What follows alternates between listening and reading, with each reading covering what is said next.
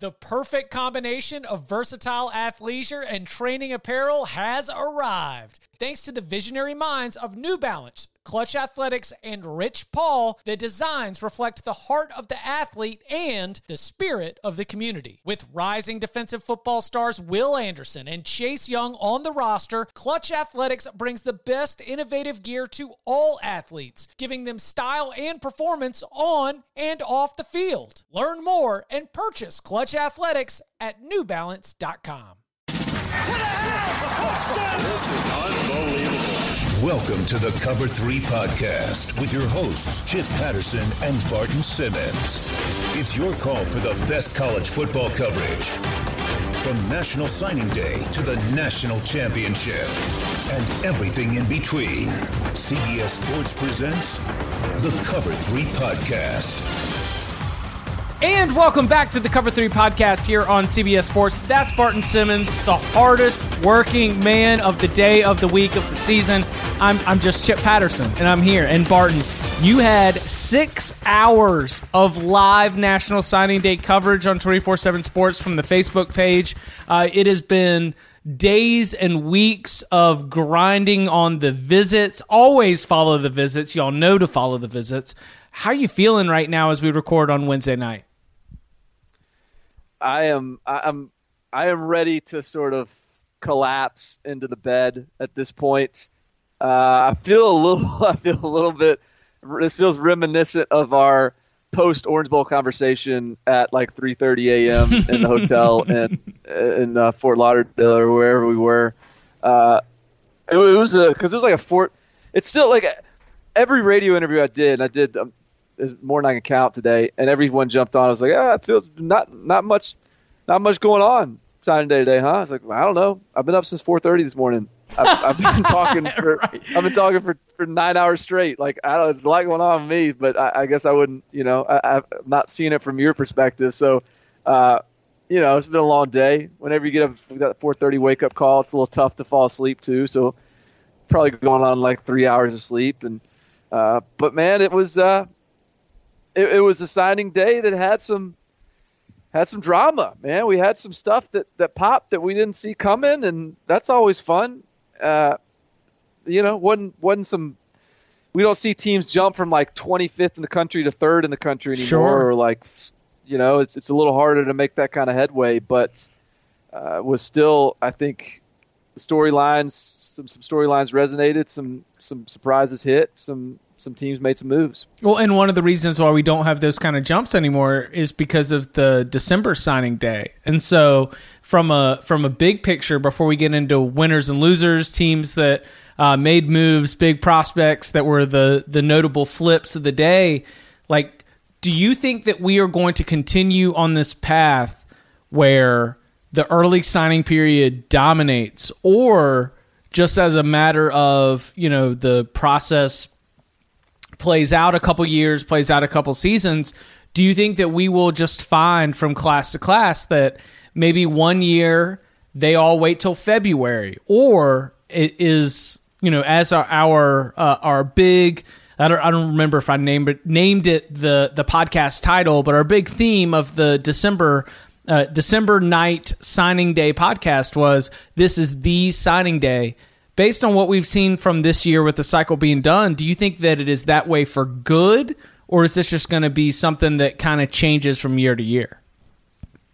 I think it's probably that way for good, because it's going to be – the coaches are going to drive this thing, and the coaches are going to try to lock up their classes in that December period, and there's all kinds of reasons why. They're going to have coaching changes. They're going to have assistant coaching changes. Those kids will be locked in. They can't get to January and have to recruit a limited pool of prospects. They can't rely on that. And they are starting the process earlier and earlier. So I just think because the coaches are driving this, because they're going to be more and more prepared every single year, I think we're looking at the new norm is early signing period is the main signing period. See, I was going to say that the early signing period is the main signing period, but it comes with the knowledge that the transfer portal and the transfer market is only going to continue to be player friendly. And in the case of Brew McCoy, to me, only drives home that idea that the coaches are going to get a win with the early signing period. I think that ultimately early signing period is good for coaches. There is a storyline and there are cases that it's good for players, but I think that in a zero-sum game, coaches probably end up as the winners of early signing period. And I think that in transfer portal world, that is somewhere where the coaches are losers. And so that almost feels like a give and take where, yes, the coaches are able to get a little bit of an advantage and they're going to always push for those December commitments and those December signees.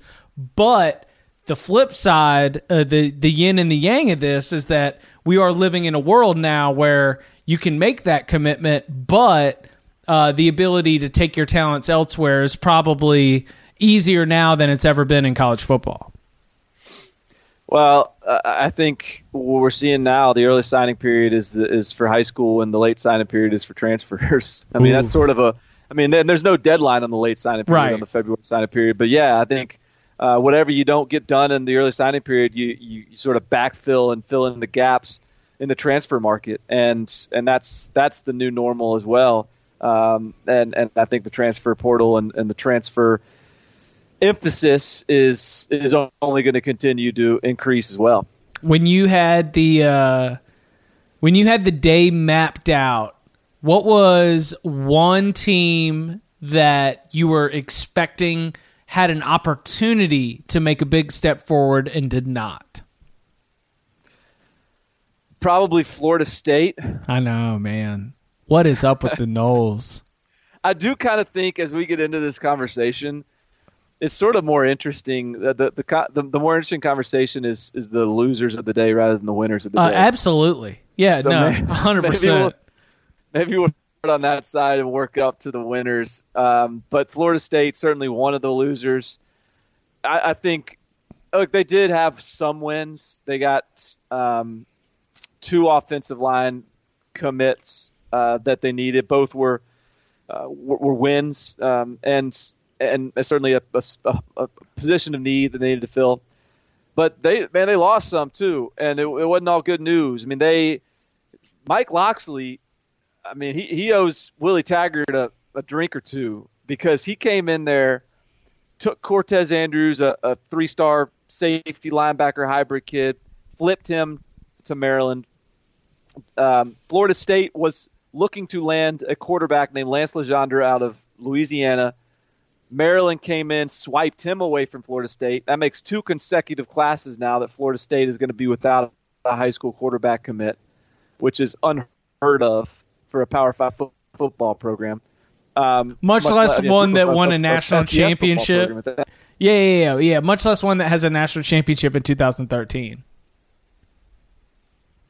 Right.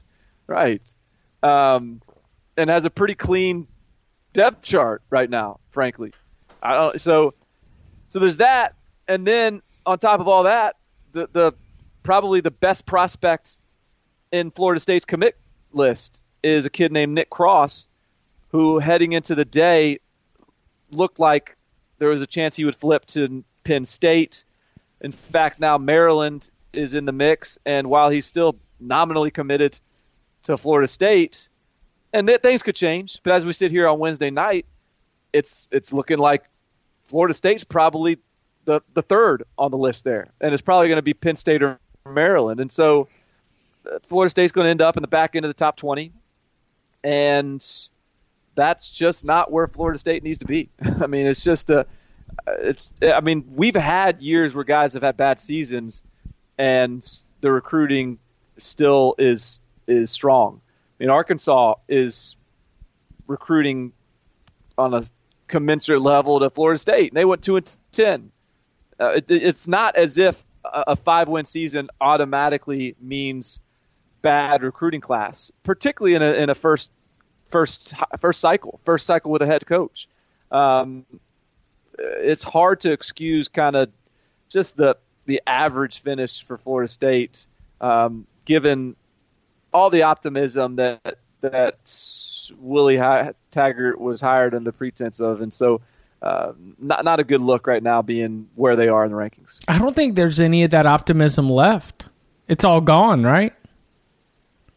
I mean, I would say Kendall Briles, yes. I mean, I would guess that more people right now are betting against Willie Taggart than there are people betting for him. I would say that too. Yeah, no, I think the optimism is gone quickly. But I mean, it's just a weird deal. It's just, I don't know. I mean, it was such a good fit from a recruiting standpoint. He's got Florida ties. He recruited the state. He did well recruiting at Oregon. But maybe it was Mario Cristobal that was driving that at Oregon, or that staff out there. I don't know the answer. I'd love to get in the guts of that program and figure out the answer. But losing an offensive coordinator to the UMass head job shouldn't preclude you from getting a quarterback, and that's exactly what happened. This might be an unfair take, and I'm going to continue to test it, and maybe I will be in Tallahassee at some time this offseason. But I truly believe that the championship dream that was sold to a roster that was then turned into the end of the Jimbo Fisher era, as ugly as it got, and as much of a false start as Willie Taggart's first year was, I think it's just going to take some years before Florida State gets right. And nothing against any of those individual players as human beings, but just the idea that the collective groupthink of that team is just cannot be healthy. That's my guess. And in that guess, it's just going to take a couple of years and a couple of cycles and a couple of key players inside that locker room taking leadership roles before things change. But I'm not willing to bet against Willie Taggart right now, but I am understanding that it just literally might be a matter of time before Florida State can get right and back to where we're expecting. And I've set that as my expectation, but if Florida State doesn't have it as its expectation, Willie Taggart won't make it to the number of years before they're good again. There was a quote in his Willie Taggart's press conference, which I'm sure when it was scheduled was scheduled with the expectation there'd be some good news to discuss. And when asked about the lack of a quarterback in the commit list, his quote was, "We have a plan. I think a pretty good plan. I don't necessarily want to discuss it right now, but I think we got a pretty good plan of where we want to go." We've had this plan in place, and after today we executed it, and we've got to continue to grow, be more adept at the position. What's the plan? I can't wait to hear this plan. It sounds like a great plan. I mean, they got a plan. They don't need quarterback. They don't need high school quarterbacks. So it's just like all the things you said. I agree with, but you can still have a really good recruiting class. Like there's still, and Florida State should. So I was thinking about like on-campus visits. If I'm if I'm a prospect and I show up on campus, I would be able to tell the mood of a locker room and a roster, right? Absolutely. Yeah. I think so. That's kind of where my bet is. Yeah.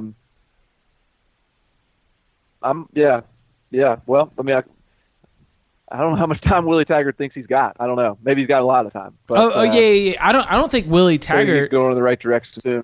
I think that I am probably more on the.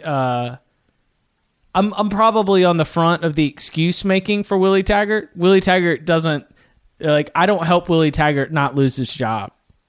So that's not doing anything. He's got to get wins on the field to be able to change things in the big picture. All right, what about? All right, so can I? I think as you know, Florida State and even USC kind of got a bad rap for having a bad day, but the main reason they got a bad rap for having a bad day is because they're in the mix. They're in the top 20, and they didn't get the guys they were supposed to get, and at least they're in there taking their swings. UCLA just had a bad day from the sidelines. I kind of looked up at the end of the day and just, UCLA didn't make a move, whatever. I guess it's just sort of a down year, small numbers, whatever. And then when I started to realize what that day meant for UCLA, UCLA went into Wednesday with 5 targets.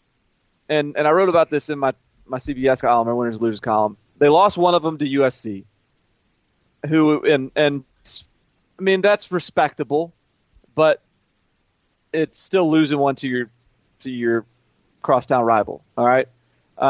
Next up, they lost a defensive back, Kenyon Reed, a local kid, to Kansas State.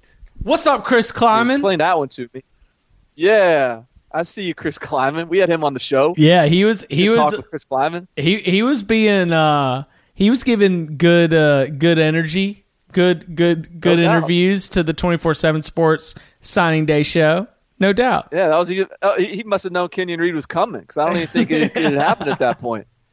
So Kansas State beats UCLA on a local kid.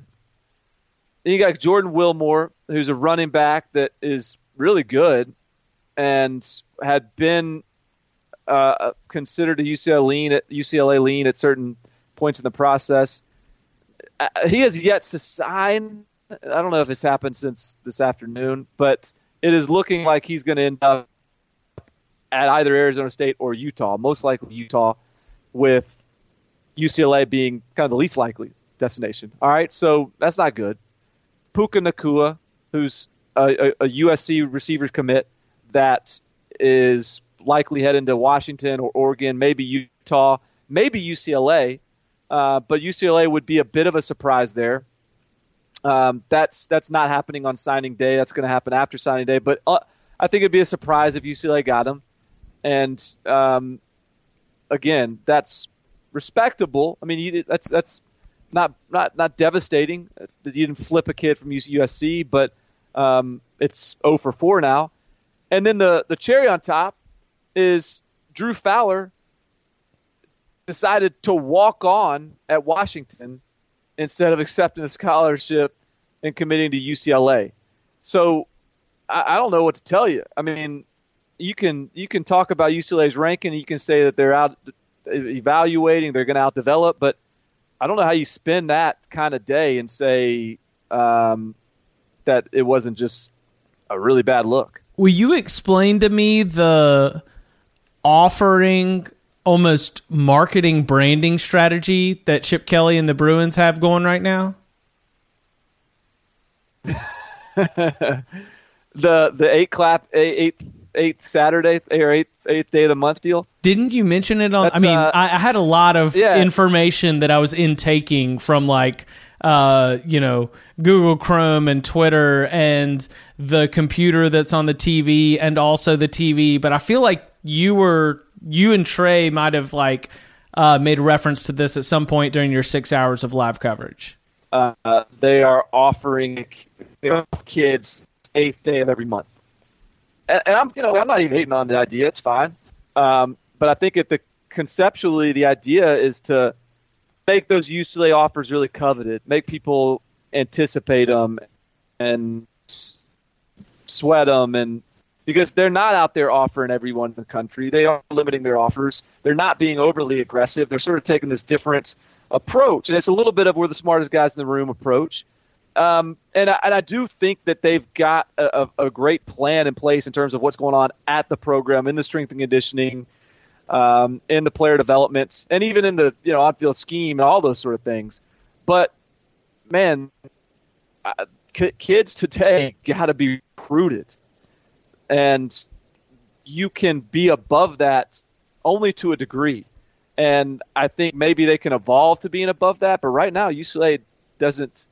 They don't carry the clout to be above that. And so they got to recruit, and I'm not sure they recruited hard enough in the 2019 cycle. And I'm fascinated to see whether they recruit with the intensity necessary in the 2020 cycle. So one name that was popping up a bunch, their wins outnumber their losses on National Signing Day. But one of the lingering storylines was from Dan Mullen and the Florida Gators staff doing a good job of closing. And it felt like there were not many top prospects left for National Signing Day as it came in February, but it felt like Florida was in on all the ones they should have been, and they won enough of those battles that I think Gators fans are coming out of this day feeling pretty good. No question. I mean, the two big ones they won. Kaiir Elam, it was at cornerback, one of the best in the country. They beat Georgia on him. So SEC East, big W there. The other one, Chris Bogle, one of the best edge rushers in this class, was committed to Alabama. Miami really wanted him. South Florida kid, they got him. Flipped him from Bama, beat an in-state rival, kept a guy in-state. Dan Mullen, Mississippi dude, is going to do comes in and gets it done and stay late. So, I mean, two big wins against two big rivals, and bam, bam, like that's the way to close a class. And they finished top 10. I think if you're Florida, you're pumped. Dan Mullen has this sort of reputation as not a great recruiter, but he was at Mississippi State, and this is year one at Florida. And I would imagine I think he's got the balance I think Chip Kelly's kind of looking for. Look, Dan Mullen's going to be a developer and a coach first and foremost as well, but he's at least in there battling, scrap, and so I think that paid off at the end of the process here. And Florida, I really think, finished with a really strong class, and particularly on the defensive side of the ball. It's funny because Dan Mullen, is there, outside of University of New Hampshire, does Dan Mullen have any Chip Kelly? Was he an assistant for Chip Kelly at any time? Yes, right? Was he? I don't know. I mean, he's in the Urban Meyer tree, obviously. I was going to say it's more his. He's got Chip Kelly blood in him. I think that his recruiting habits are far more urban. Like, by saying that, I was like, man, Dan Mullen is showing a lot more Urban Meyer than Chip Kelly with his particular recruiting habits, because you had players talking about him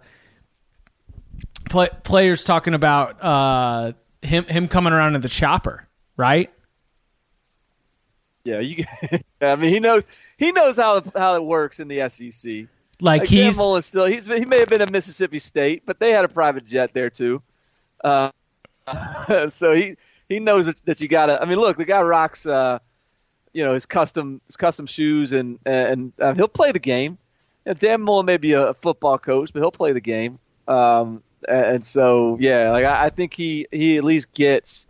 You got to roll up your sleeves in the SEC and get after it a little bit. And frankly, I think that's part of the reason why Chip Kelly wasn't ready to go to the SEC. I think he wants to go somewhere. And look, it's possible probably to take to the Chip Kelly approach at UCLA and win. It's just it takes proof of concept first. It takes the winning has to come first, and the winning isn't there yet. Oh my gosh! In another universe, Chip Kelly takes that Florida job and tries to trot out this 8th of the month act and just gets devoured.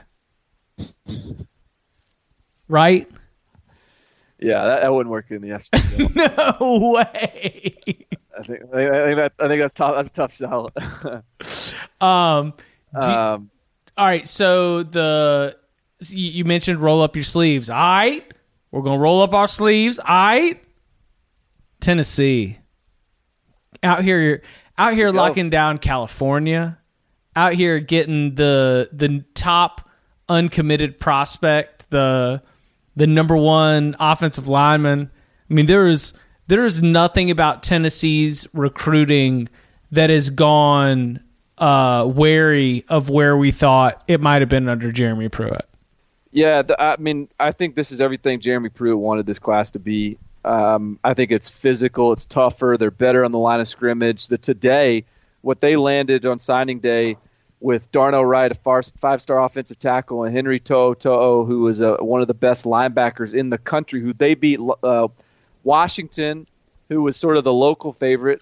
This kid's a Northern California kid. And Bama. Go and win that one, and you get those guys. I mean, this just I just think as Jeremy Pruitt's building this class out, it looks like this. I mean, if he wants it to look like this, he envisions it looking like this.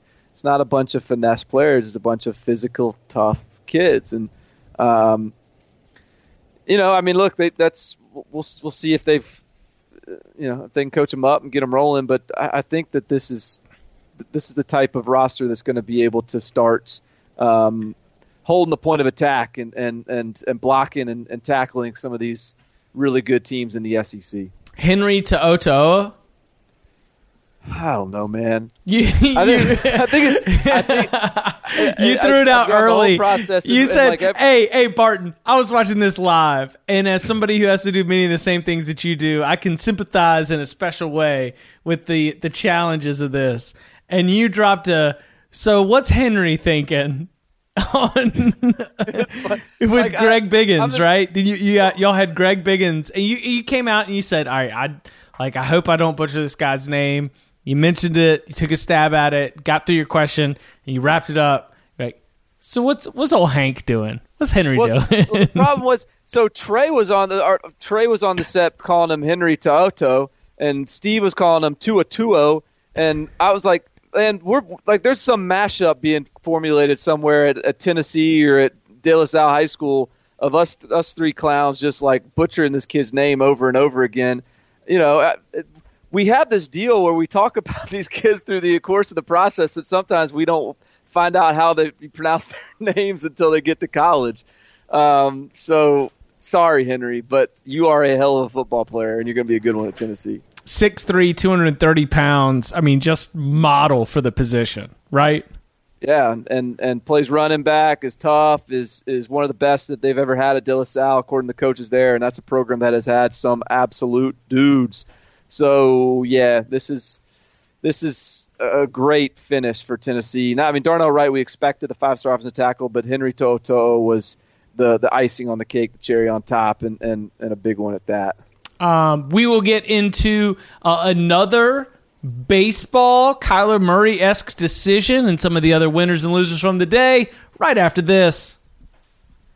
The all-new Hyundai 2024 Santa Fe is equipped with everything you need to break free from the dull work week and embark on an adventurous weekend with your family. The all-new Hyundai Santa Fe's features ensure that you can take on any adventure. What kind of features? Well, how about the available H-Track all-wheel drive so you can take on the dirt trails and kick up some mud? Or the standard third-row seating so your whole family can experience the thrill together? How about available dual wireless charging pads so no one gets stuck in the great outdoors with a dead phone? We're always trying to think about those great spring and summer getaways, but with a car like the Hyundai Santa Fe, anywhere can be your next adventure. To learn more about the all-new Hyundai Santa Fe, go to HyundaiUSA.com or call 562-314-4603 for complete details. Learn more about the all-new Hyundai Santa Fe at HyundaiUSA.com or call 562-314-4603 for complete details. Robert Half research indicates 9 out of 10 hiring managers are having difficulty hiring. If you have open roles, chances are you're feeling this too. That's why you need Robert Half. Our specialized recruiting professionals engage with our proprietary AI to connect businesses of all sizes with highly skilled talent in finance and accounting, technology, marketing and creative, legal, and administrative and customer support. At Robert Half, we know talent. Visit roberthalf.com today. So Jerrion Ely. Jerrion Ely. Ole Miss beats out Clemson and Alabama. This was Clemson early, and then because Dabo Swinney and Clemson are a little bit tricky about visits, he opens things up again. So he was committed to Ole Miss. Okay. He was committed to Ole Miss. Dabo Swinney doesn't allow you to take an official visit to his program if you are committed elsewhere. He also doesn't allow his players that are committed to him to visit elsewhere. So, hey, it's consistent. I respect that. And so the kid opened it up so he could go take a visit and took a visit. And, look, I think ultimately he may be a one-and-doner, Calipari style. One season and he's off to play professional sports. That sport is just probably going to be baseball. He's probably going to be probably a first-round NFL draft pick this spring. And yet he'll probably be willing to play a season of football, probably wants to. And he'll probably be really good even as a freshman. He's going to do it at Ole Miss. And, Ole Miss had a pretty good day. And that one, to win that one, even if they're only getting him for a year, I think is pretty awesome for that program, particularly given what they went through. Keeping a kid like that in state is huge. There was a lot of that's another one where Ole Miss was in the mix more than I would have expected Ole Miss to be in the mix given the state of the program. No doubt. I mean, that's a credit to Matt Luke. That's a credit to whoever's figuring out their numbers. I don't know how they're making all these sign. I don't know how they have room for all these guys. I didn't know it was possible to sign 31 guys anymore. I gotta dig into the logistics there and find out how those numbers work. But either way, they got it done. They got a really good offensive line class. This is going to be a nasty year at Ole Miss. Not going to be pretty on the field, but I think this is a recruiting class that can be a foundation for the rebuild after that. So props to Matt Luke. Good positive day there. What were you starting to sense in terms of other places where there was a lot of positive momentum? We mentioned Florida and Tennessee already, but where else, just based on as you're digging into this, going into National Signing Day, you're doing your research, you got Steve Wiltfong texting a billion coaches all at once on the iMessage, got just waiting on those dots to pop in and give the next bit of information. Where do you feel like other positive momentum was happening around the country? North Carolina went 2 for 2. Old Mac Brown landed 2 of the best late rising prospects in this cycle. I was really impressed with what they did. I thought our guy Jeff Collins out at Georgia Tech had a good day. Jemias Griffin. Yeah. Dude, they only signed 5 guys added to their 18 players from the fall, but they were the right guys. They were all guys that other people wanted. No question. The brand's already making a difference. We talked about Maryland a little bit. So there were certainly a few teams that did some good work. Look, I also think right at the very top of the rankings, I mean, look, the story of the day, the single biggest pickup, surprise, signing day signature play, so to speak, was the Georgia flip of George Pickens, who'd been committed to Auburn for 2 years, takes a visit in January to Georgia, among other places. No one was even thinking about him going to Georgia. I mean, they were sniffing around in maybe Miami. Hey, does LSU have a chance? Or look, he goes to Georgia, and we shouldn't have been shocked, but they did a really good job of keeping it under wraps, and perhaps they maybe weren't sure if they had a chance either. But George Pickens picked Georgia. And with that, Georgia landed the top 2 prospects in the state of Alabama, which is a heck of a feat for Kirby Smart to pull off. So, they've really done a good job. And Alabama, too, I mean, even with losing Chris Bogle and missing out on Henry To'oTo'o, and they still landed Ishmael Sopsher out of Louisiana, who was one of the top players in that state. Continue to be a burr in the saddle of Ed Orgeron in the state of Louisiana, and ultimately this is one of Nick Saban's best classes he's ever put together. Did you see Sopsher's commitment? I didn't see it. No, was it eventful? Oh, it was awesome.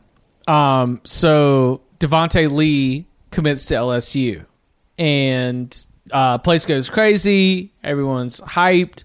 The high school he goes to in Louisiana is also purple and gold. Yeah, it is. So there's a bunch of purple and gold everywhere.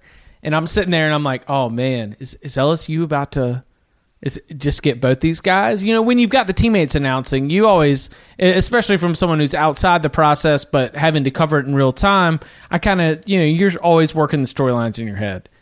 And he pulls out the speech that he wants to read on his phone. And as he's going through it, he talks about how he never committed to anybody because he never wanted to decommit. And he's always left his recruiting open. And he said, it's nothing political. I want to make choices totally on my own. And I was like, oh, no, it's not LSU. Oh. And he goes, I want these hats on the table to show my agency and that I am my own man and I will make my own decisions. And I was like, well, it's definitely not LSU. And then sure enough, he puts on the Alabama hat, which leads to like this amazing scream from the audience at the high school. Somebody fainted in the back. like it was half scream celebrate, but half scream shock and despair, as opposed to the Devontae Lee announcement, which was all celebration. And that one was a fantastic reminder that that Alabama can still trot in and get Landon Collins out. Alabama can still trot in and get Ishmael Sopsher out. Chip, have you spent much time in the state of Louisiana outside of like New Orleans, or just sort of going to visit New Orleans? Only Baton Rouge. I've done Baton Rouge, and I've done like Louisiana Mississippi border, but if you go to like the Louisiana State Championship game, they have it in the Superdome, or the state championship playoffs. You know, they have like 5 classifications, and so there's 10 games in 2 days or something. Yeah, no, I know what you're talking about. I guess not. I guess like 5 games in 2 days. But of the 10 teams, 6 of them will be purple and gold. I mean, I know purple and gold pops, but every other program in that state is a Tiger. I sat down with Ed Orgeron spring before last when he had his first go around with the job, and that was one of the things he said was, I don't see any Tigers in this state, but every team in this state has Tiger as the mascot. There's a reason for that. And, it's like there is – you can tell how much the state is invested in its team by how many states mimic the team's helmet or colors. And, man, everybody in that state has purple and gold. And so is such – I mean, to me, like I really respect that. A kid that can take that on, and I mean how easy it is to just I'm just gonna stay in state and just everyone wants me to do this. But look, I mean that's the guy that goes out of state, and that's true for every situation. I think that does take some, not to say there's all kinds of reasons to stay in state, but. I think that shows you a little something when a kid's willing to sort of push back against all that and go somewhere else. No doubt. But it was awesome as he's reading it, it's like, oh no, the audience is not going to be happy about this. Okay. And what's ironic is like, the LSU message board was, I think, all upset they lost Sopsher, and ironically, like as they were losing Sopsher, a kid who hadn't even been committed, LSU was moving up in the rankings from 6th to 5th just by getting Devontae Lee. So it was still a great class for LSU, and it was still a dominant in-state haul. They just missed one. Alabama's kept their foot in the pool there in Louisiana. So on a local note, you mentioned North Carolina. Did you see any clips of Mack Brown's signing day press conference this time? We talked to him. I talked to Mack Brown, but I didn't hear his presser. He had the media sit there as he went through huddle tape for every prospect. Wow. How long did that take? Like 45 minutes. So he's just like breaking down film? Yes.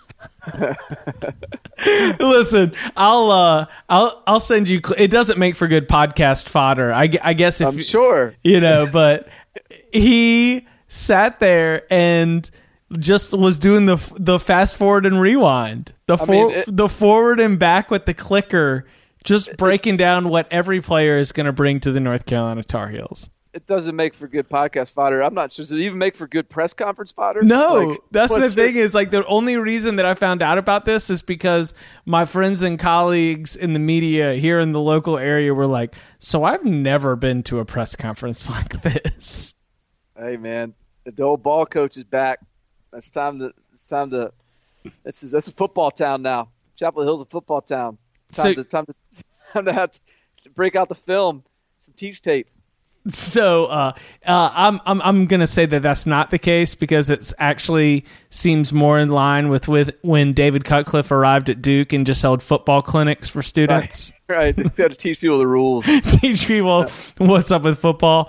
Of all the coaches that you talked to, which of those conversations do you felt like you caught Coach in a good spot, good conversation, good moment, either for the show or even for your own insights into the program in the day? Well, I mean, I thought all of the coaches were pretty good, seemed to be in pretty good spirits. I enjoyed the Scott Frost conversation as always, and enjoyed Mike Gundy.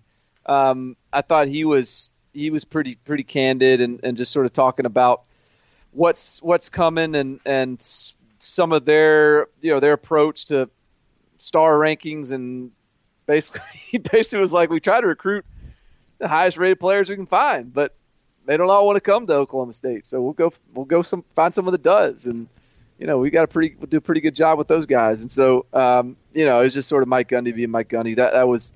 That was enjoyable. And I thought one honest moment was Gary Patterson. We asked him about his national approach and whether the brand nationally was growing, and he was like, you know what, I really think we get more respect nationally than we do in our own state.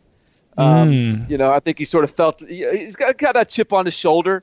It kind of feels like he feels like they're the little brother next to Texas and Texas A&M and maybe even Baylor or whoever else.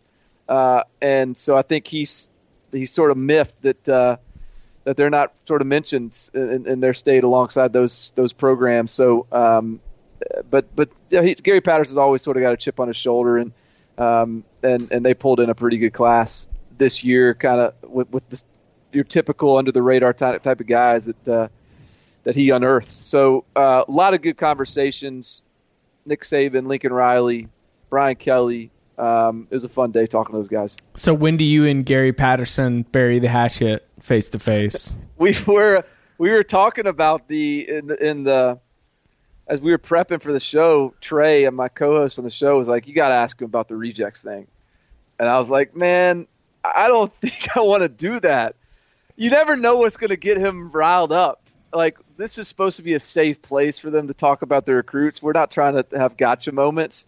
So I sort of brushed that aside and said, let's let the guy just come in and talk about his recruiting class. And he might laugh it off, but he might not, and I don't really want to deal with that. So I don't know if journalistically that was the right approach by me, but I think would get made for a better conversation with Coach P. I think we're always going for the strongest product.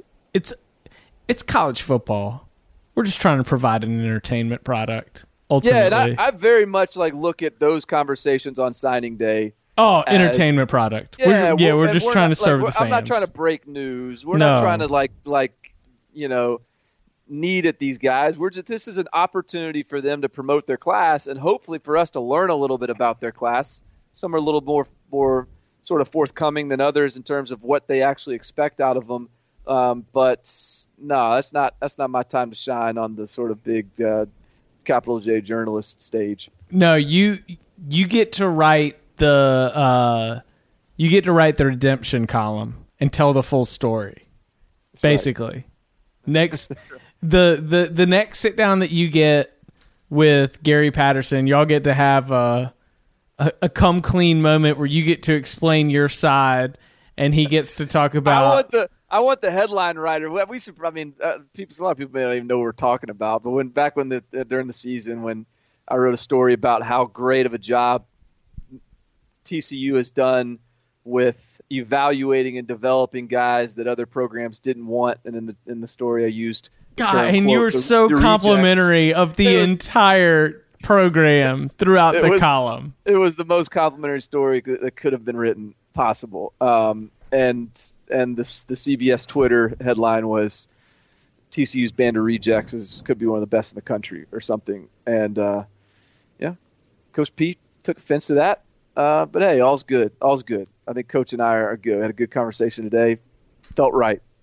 USC, where is the hope here?